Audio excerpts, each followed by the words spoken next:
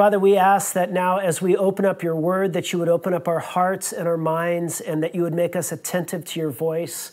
We pray, oh God, that in attending to your voice, that you might change us and mold us and shape us and encourage us so that we could be your faithful, obedient witnesses in this world. And we ask these things in Jesus' name. And all God's people said, amen. So I wanted to begin by asking you a question. Have you ever watched a Christian trying to evangelize a non-Christian and found yourself thinking, there has got to be a better way to do this than that? And, maybe it was because they were being manipulative or they were arrogant or they were coercive or they were just awkward or cheesy, but you found yourself thinking there has got to be a better way to do this than that. Eugene Peterson tells this great story of his first experience with evangelism. Now, before I tell this story, Eugene Peterson was one of the great pastors, one of the great writers on the spiritual life. And he was also the translator of the Message Bible. But when he was in the first grade, a bully named Garrison Johns picked Eugene out to be his victim. And this is what he writes. I had been preparing for the wider world of neighborhood in school by memorizing, bless those who persecute you and turn the other cheek. I don't know how Garrison Johns knew that about me. Some sixth sense that bullies have, I suppose. Well, most afternoons he would catch me up and beat me up. He also found out that I was a Christian, and so he taunted me with Jesus, sissy. I arrived home most days bruised and humiliated. My mother told me that this had always been the way of Christians in the world and that I had better get used to it. Thanks a lot, Mom. She also said I was supposed to pray for him. But one day when I was about 7 or 8, Garrison caught up with me on the way home and started jabbing me. And that's when it happened. Something snapped. For a moment, the Bible verses vanished from my conscience, and I grabbed Garrison. And to my surprise and his, I was stronger than he was. And I wrestled him to the ground, and I sat on his chest, and I pinned his arms to the ground with my knees. He was helpless and at my mercy. It was too good to be true. I hit him in the face with my fists. It felt good. And I hit him again. Blood spurted from his nose, a lovely crimson in the snow. This is Eugene Peterson, the Message Bible guy. It's awesome. He said, I said to Garrison, say uncle. He wouldn't say it. So I hit him again. More blood. And then my Christian training reasserted itself. I said, say I believe Jesus Christ as my personal Lord and Savior. And he said it. Garrison Johns was my first Christian convert. Now, I think when Christians start talking about evangelism, a lot of us start to get a little bit uncomfortable. We get unsettled. And I think a lot of us do because, on the one hand, there's been so many bad examples of what's not to do by obnoxious Christians who do more damage than good. And we don't oftentimes want to be associated with that kind of obnoxious, sort of in-your-face Christianity. And so many of us shy away from it. But we haven't seen an alternative model of what it looks like to really engage somebody in a way that's winsome and compelling. Others of us, maybe we just kind of withdrawn from non-Christian relationships in general, and so we've stopped talking to people about Jesus altogether. I can remember when I was in Albuquerque, I was preaching a sermon on evangelism, and I told a couple stories in the sermon of sharing the gospel with somebody 20 years ago.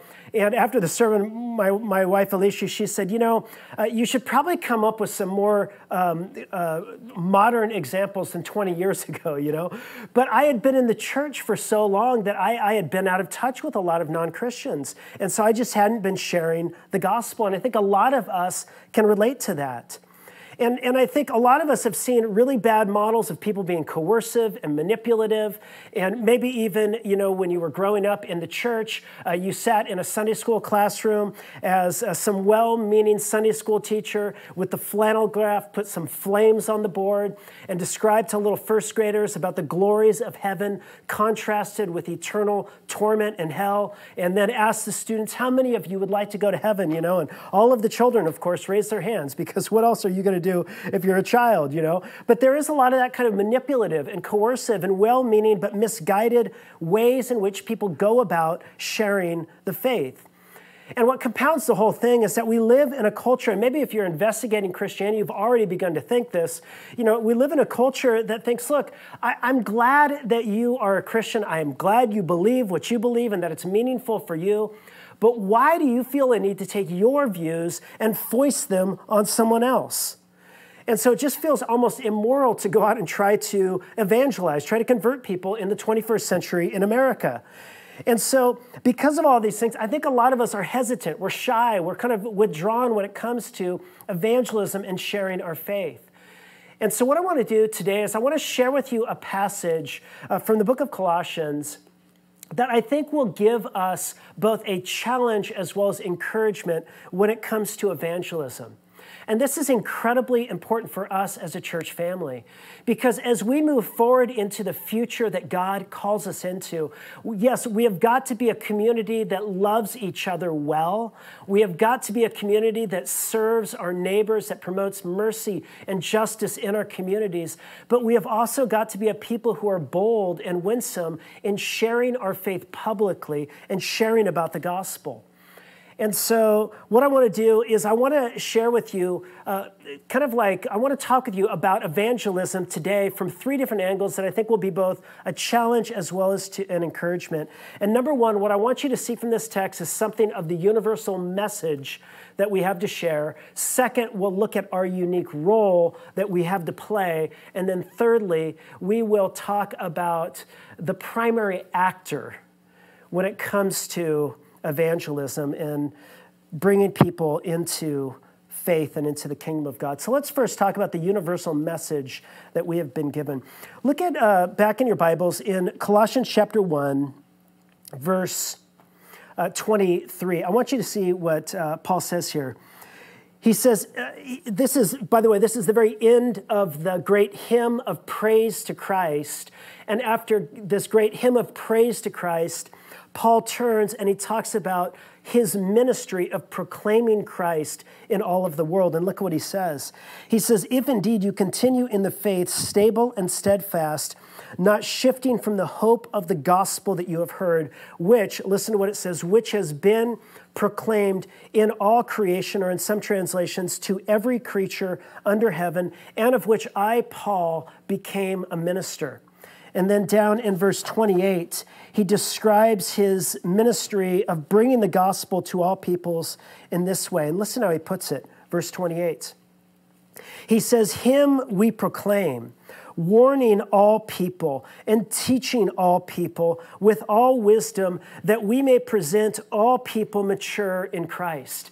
And here is the universal message that we have to proclaim. It is the message about Christ, about his death, his resurrection, and all that it means for all of creation.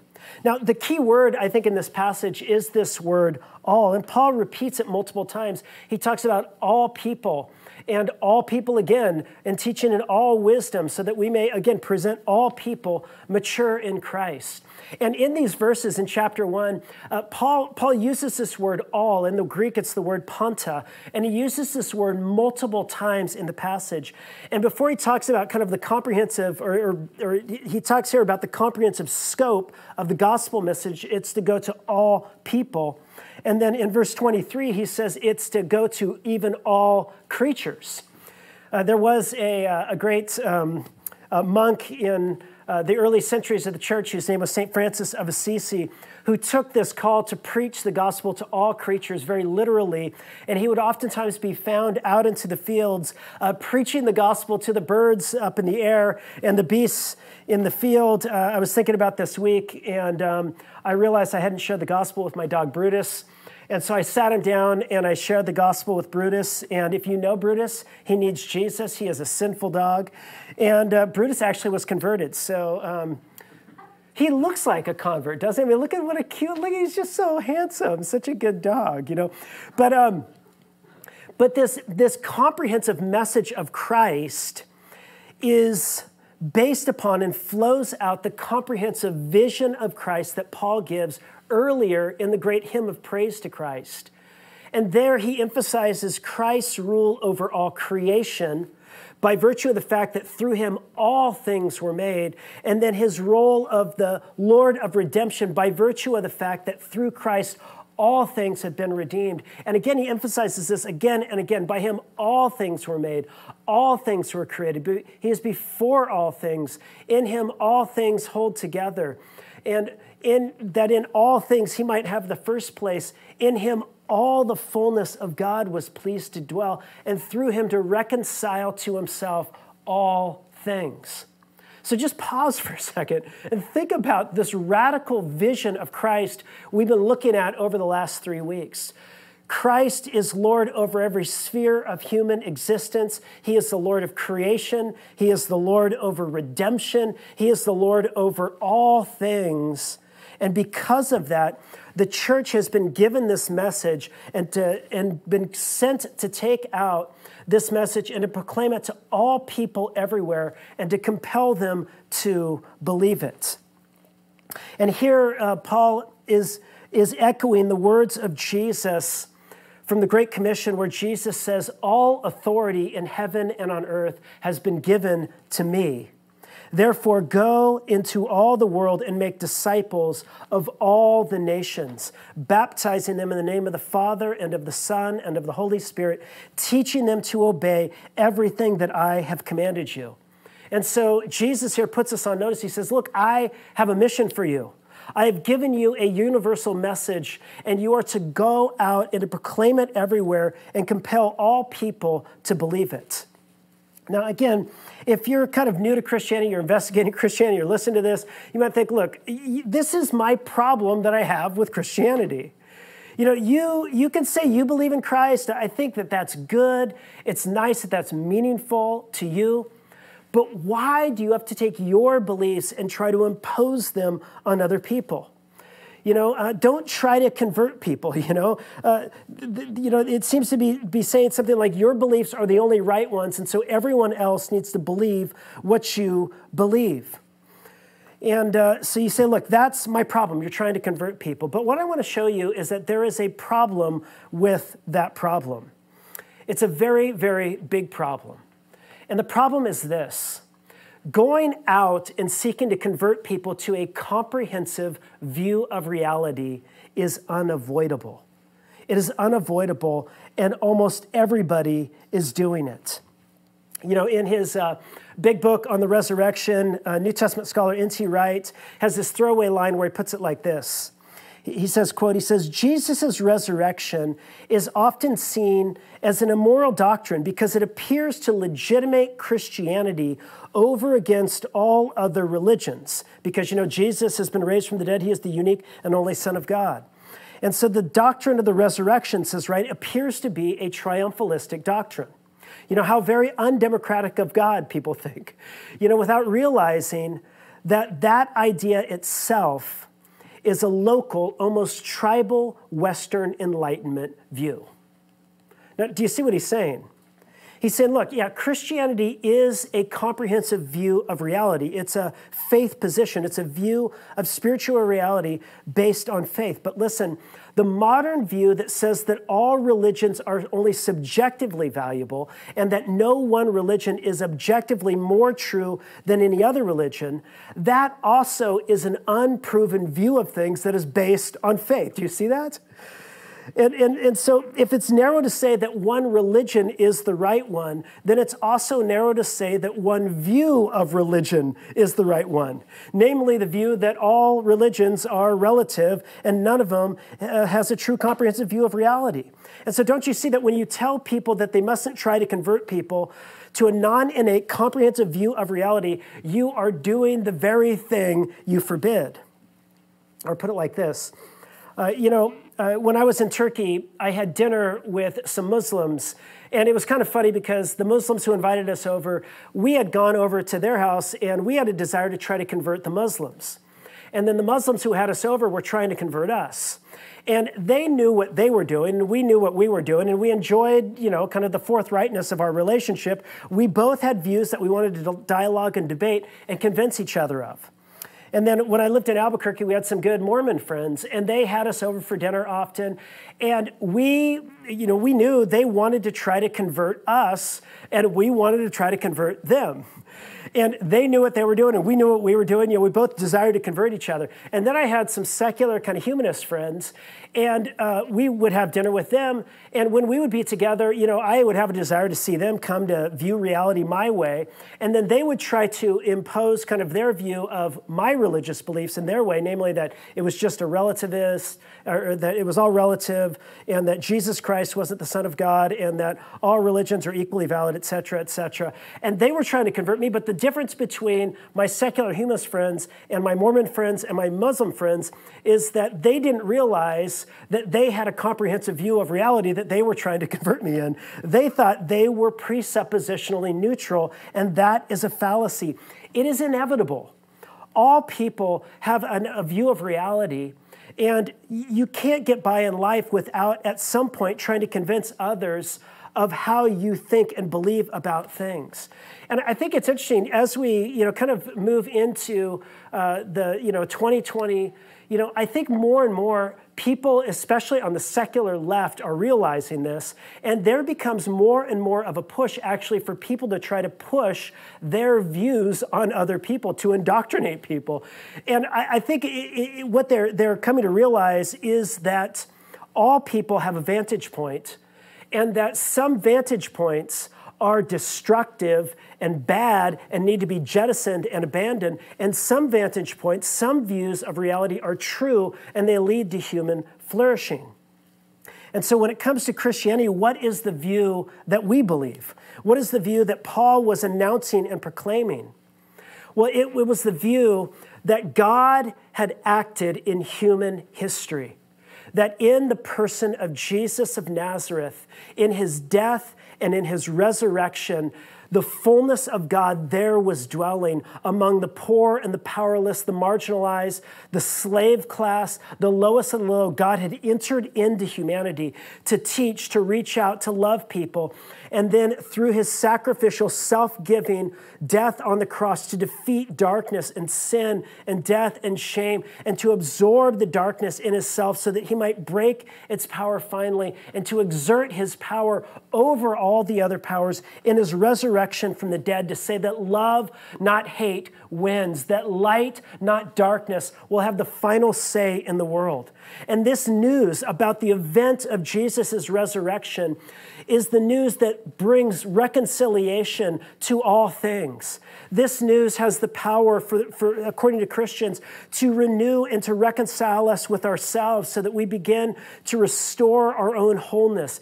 It has the power to reconcile our relationships with others. It has a power to reconcile our relationship with God and to bring us back into a relationship with God. And ultimately, this news it will ultimately bring us hope and joy and security and love and glory. And this is the news that Christians have to share, this universal message about Jesus Christ. And you can say that, you can debate whether or not there is a God who could act in history. And if there is a God, whether he acted in the life, death, and resurrection of Jesus, you could debate whether or not that actually happened. But what you can't debate is, if it did happen, whether or not people who knew about this should go about and let others know about it. Of course we should. I mean, if you had the cure to cancer, wouldn't you go out and let other people know it? And so this is what Paul views as our vocation in this world, to go out and proclaim Christ, teach all people, warn all people, so that we could present all people mature in Christ. He says, this is what I am toiling and struggling for. And so that is our universal message. But secondly, what I want you to see is that we have not only been given this universal message, it's been entrusted to our church, it's been entrusted to the worldwide church. It is our vocation, it is our responsibility.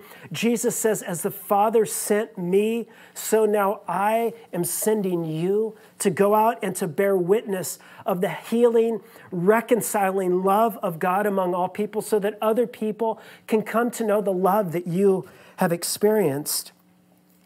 So we've been given this universal message, but I also want you to see that we've also been given a unique role. I want to talk to you a little bit about your own unique role in spreading this message. Now, I want you to notice in our text that Paul talks about his unique role that he was given. And look at how he puts it in verse 24. He says, "Now I rejoice in my sufferings for your sake."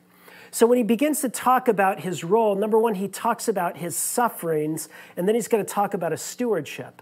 But look at what he says about his sufferings. It's kind of this interesting thing. He says, "Now I rejoice in my sufferings for your sake, and in my flesh I am filling up what is lacking in Christ's afflictions for the sake of his body, that is the church."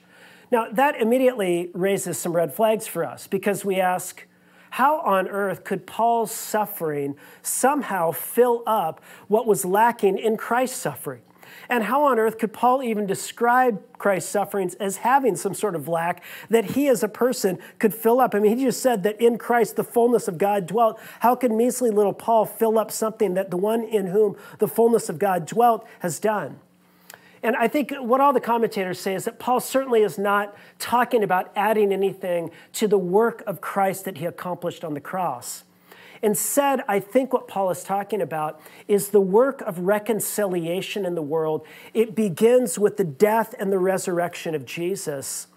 But this work of reconciliation is carried out by the work of the church as we go and preach the gospel.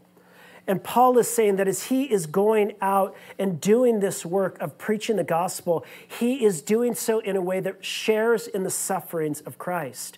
In other words, Paul is embodying in his whole manner of engaging in his gospel work in a way that reflects the self-giving, sacrificial, willing to suffer love of Jesus. Paul is saying, I am reenacting that same sacrificial love as I'm carrying out the gospel in this world. But then he goes on and he says this, "Of which I became a minister according to the stewardship from God that was given to me for you, to make the word of God fully known, the mystery hidden for ages and generations, but now revealed to his saints." So here he talks about a stewardship or a responsibility that was given to Paul for the sake of the church. Now, of course, Paul here is given a very unique responsibility. I mean, the grand scheme of the unfolding plan of redemption of God. Paul played this very special role to be the apostle who broke kind of like the people of God out of a insular kind of Jewish-focused thing to be a worldwide international faith made up of people from every tribe and nation and language and tongue. And Paul was the architect. He was the forerunner of that kind of work. And Paul was a brilliant mind. He had this incredible gift mix, a set of experiences. He had this profound encounter with the risen Christ that radically and dramatically changed his own life. And he was trained in rhetoric and he was trained in Judaism. He was an intellect and he was a passionate heart. And he had all of this incredible gift mix, and God was able to use that, and it entrusted him with a special stewardship of the gospel. He had a unique role to play in spreading the gospel because of this stewardship. But Paul is not the only one who has a unique role to play. What I want you to see is that you also have a unique role to play in the spread of the gospel. You know, there are unique experiences that you have. There's a unique story that you have. There's unique formation and ways in which you've experienced life that make you uniquely suited. There's a certain network of relationships that you have. There's the location you live on your block, the place you live in your city, the college you attend, the city you live in, the place of employment you're a part of. And these all give you a unique stewardship, a unique responsibility to carry out the message of the gospel. And listen, here's what I want you to see. It's easy to think about somebody like the Apostle Paul. And of course, relative to Paul, we're all, mere novices. That guy was such a towering intellect. And I look at his output and his toil, and he was darn impressive, right? And most of us, we're not there. Most of us are not there. None of us are there.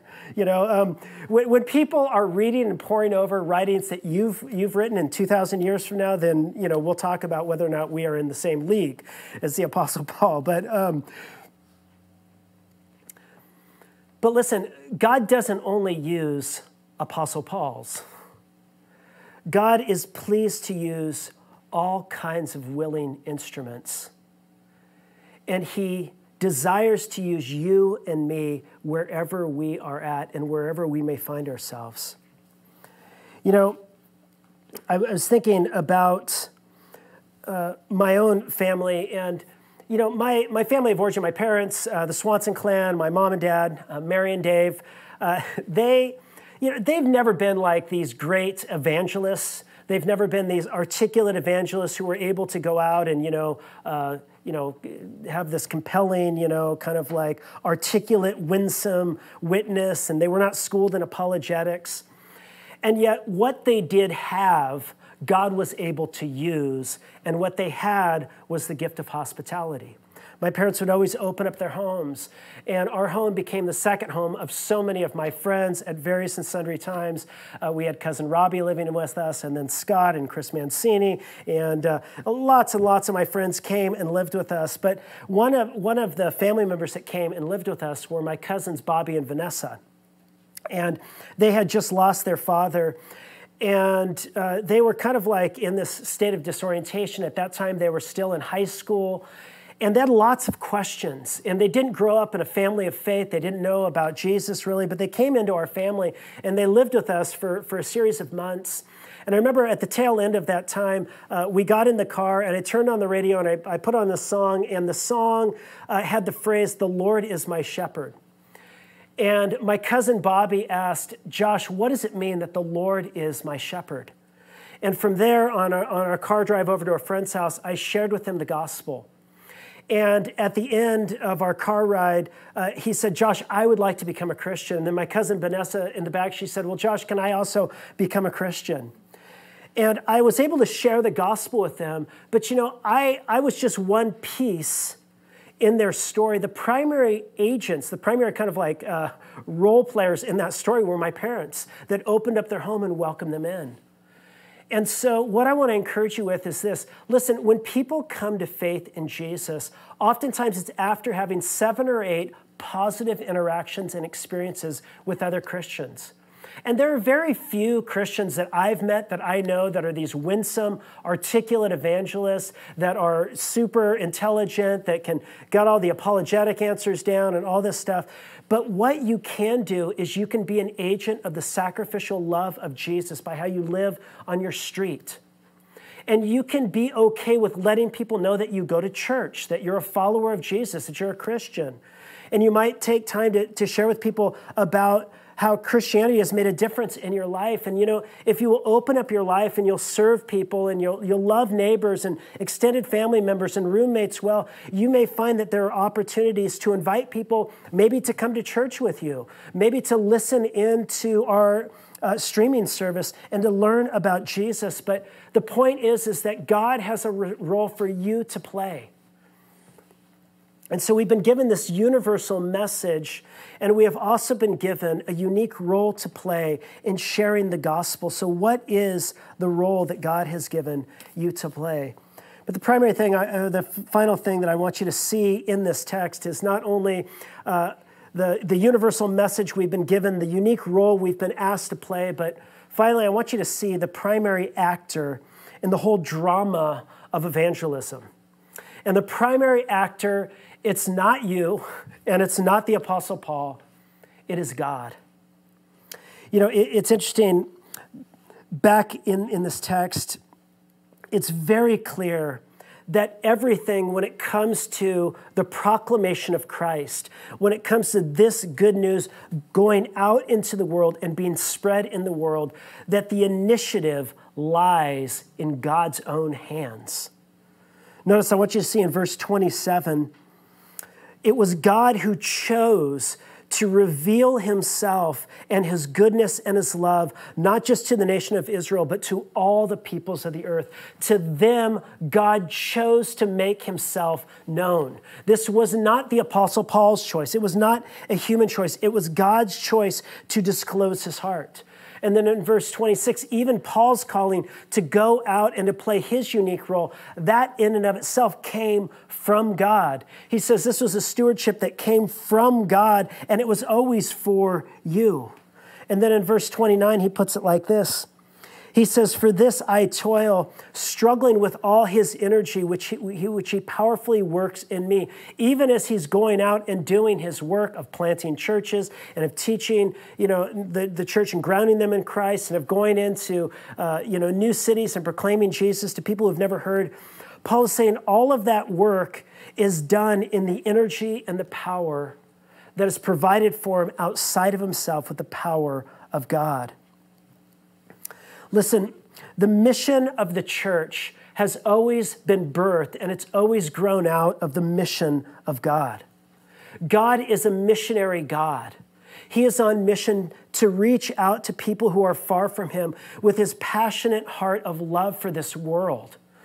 Mission always begins with God. It's been said that it's not so much that God's church has a mission as it is that God's mission has a church. God has invited us to join with him in his own mission to seek and save those who are lost. When God ultimately enters into the world in Jesus, and Jesus says, here is why I have come, not for those who are well, but for the sick. I have come to reach out to you. I long for you. I am searching for you. I want to bring you to myself. God is a missionary God. He's on mission in this world. And listen, that is incredibly good news, because it means that very often in the lives, in the hearts of the people around you and me, your neighbors, the people who you're interacting with at a coffee shop, or back when you could interact with people at coffee shops, and at school, or roommates, or in family, or whatever, that very often you discover that God himself is at work in people's hearts in ways that you have no idea of. I can remember this was brought home to me so clearly when I was a very young Christian, and we used to go out and go street witnessing down in downtown Long Beach. And so we were a bunch of high school students, 17, 18-year-olds, and we would go down to downtown Long Beach, and we'd break up into pairs and we'd share the gospel. And I remember on one occasion, there was a brand new student who was a foreign exchange student from the Czech Republic. And he was from a very unchurched background, an unchurched world. And he lands here, and his English isn't that great, and doesn't really know much about Christianity. And so what do? Well, we take him out street witnessing with us. and so on this occasion, when we were breaking into pairs, he wound up going with me. And as was typical, throughout the night, we would walk up to couples on a date. We'd interrupt their dates, and we'd say, can we share the gospel with you? And they'd say, no, get out of here. Why are you bothering us? And we'd say, oh, we're being persecuted for the gospel because we bothered those people on their date, And I remember this night that we just said, no, nobody wanted to talk to us. And finally, at the end of the night, I think I had one older guy who was just like, yeah, I'll listen to you, And so I shared the gospel with him. And Yaroslav, the Czech Republic student, is sitting, he's been walking with me this whole time, And I'm sharing the gospel with this guy, and he's like, no, thanks, I'm not interested. He walks away, And I'm like, I just feel so deflated. And then Yaroslav looks over at me and he says, Josh, I would like to become a Christian. And I'm like, man, I wasn't even sharing the gospel with you. You can't become a Christian, And but God was at work in his life. Jesus said, the harvest is plentiful and the laborers are few. And oftentimes we think that we have a harvest problem. That, or that we have a labor problem. There's not enough people out, do it, or that we've got a harvest problem. There's not enough people that are interested in Jesus, And, there's so many laborers out there, but there's just, we're all trying to preach on hardened ground. But listen, Jesus would say, no, the harvest is plentiful. There's all kinds of people in communities, maybe in social groups, people who have political opinions and ideologies that are so different from your own, and you have no idea. There are people that are hungering, they're thirsting, they're asking questions about ultimate reality and about this world, and God is at work in their hearts and lives. And sometimes it just takes us engaging with people, letting them know, yeah, I'm a Christian, or I go to church, and somebody saying, well, tell me more about that, or something like that. But very often people are open, and open in more ways than you might realize. But here's the most encouraging thing I think I can share with you, is that evangelism doesn't depend upon you. Your kids coming to faith in Jesus, ultimately at the end of the day, it doesn't rest on your hands. You don't have that kind of power and control. And your parents or your neighbors or your friends coming to Jesus, at the end of the day, you don't have the kind of power and control to open blind eyes and to make the dead live. That kind of power only rests in the hands of God alone. But here's the good news. God is at work in this world. He's at work in people's lives around us. And so we are not in this work alone. And I think about, think about your own story. I mean, how was it that you ultimately came to faith in Jesus? Just think back to your own life. I look back at my life. I'd never had a very compelling, articulate, winsome, argumentative Christian that came into my life that convinced me to be a Christian. But what I had was a group of people that I started going down to a surf contest, and there were Christians down there, and I met them, and I was invited into youth group, and then I interacted with other Christians and youth pastors, and I had a praying grandmother, and I had parents that loved us well and that opened their home with hospitality and took us to church, and all of those many people all had a role in bringing me ultimately to faith. And I bet you have the same story, a variety of people playing a role in your own story. And so here's what I want you to know is, in the same way that God, and you look back on your story, God was responsible, right? It wasn't you. And I want you to know that as you are engaged in a variety of different ways, people's lives, just loving them well, being confident in who you are in Jesus, that you can trust that God is at work in people's lives, and continue to pray that God would use you, that God would open the hearts and lives of people around you, that he would come and work and move and draw people to himself. And let's be a community of faith. Let's be a church that is confident and bold in bearing witness about Jesus in this world. Let's pray together. Our great God and Father, we come to you and we thank you, we praise you, O God, that you have not left us to ourselves, but you have acted in this world through your Son, Jesus. And thank you, O God, that you brought people into our lives who loved us, that taught us the way, that drew us to your Son, Jesus.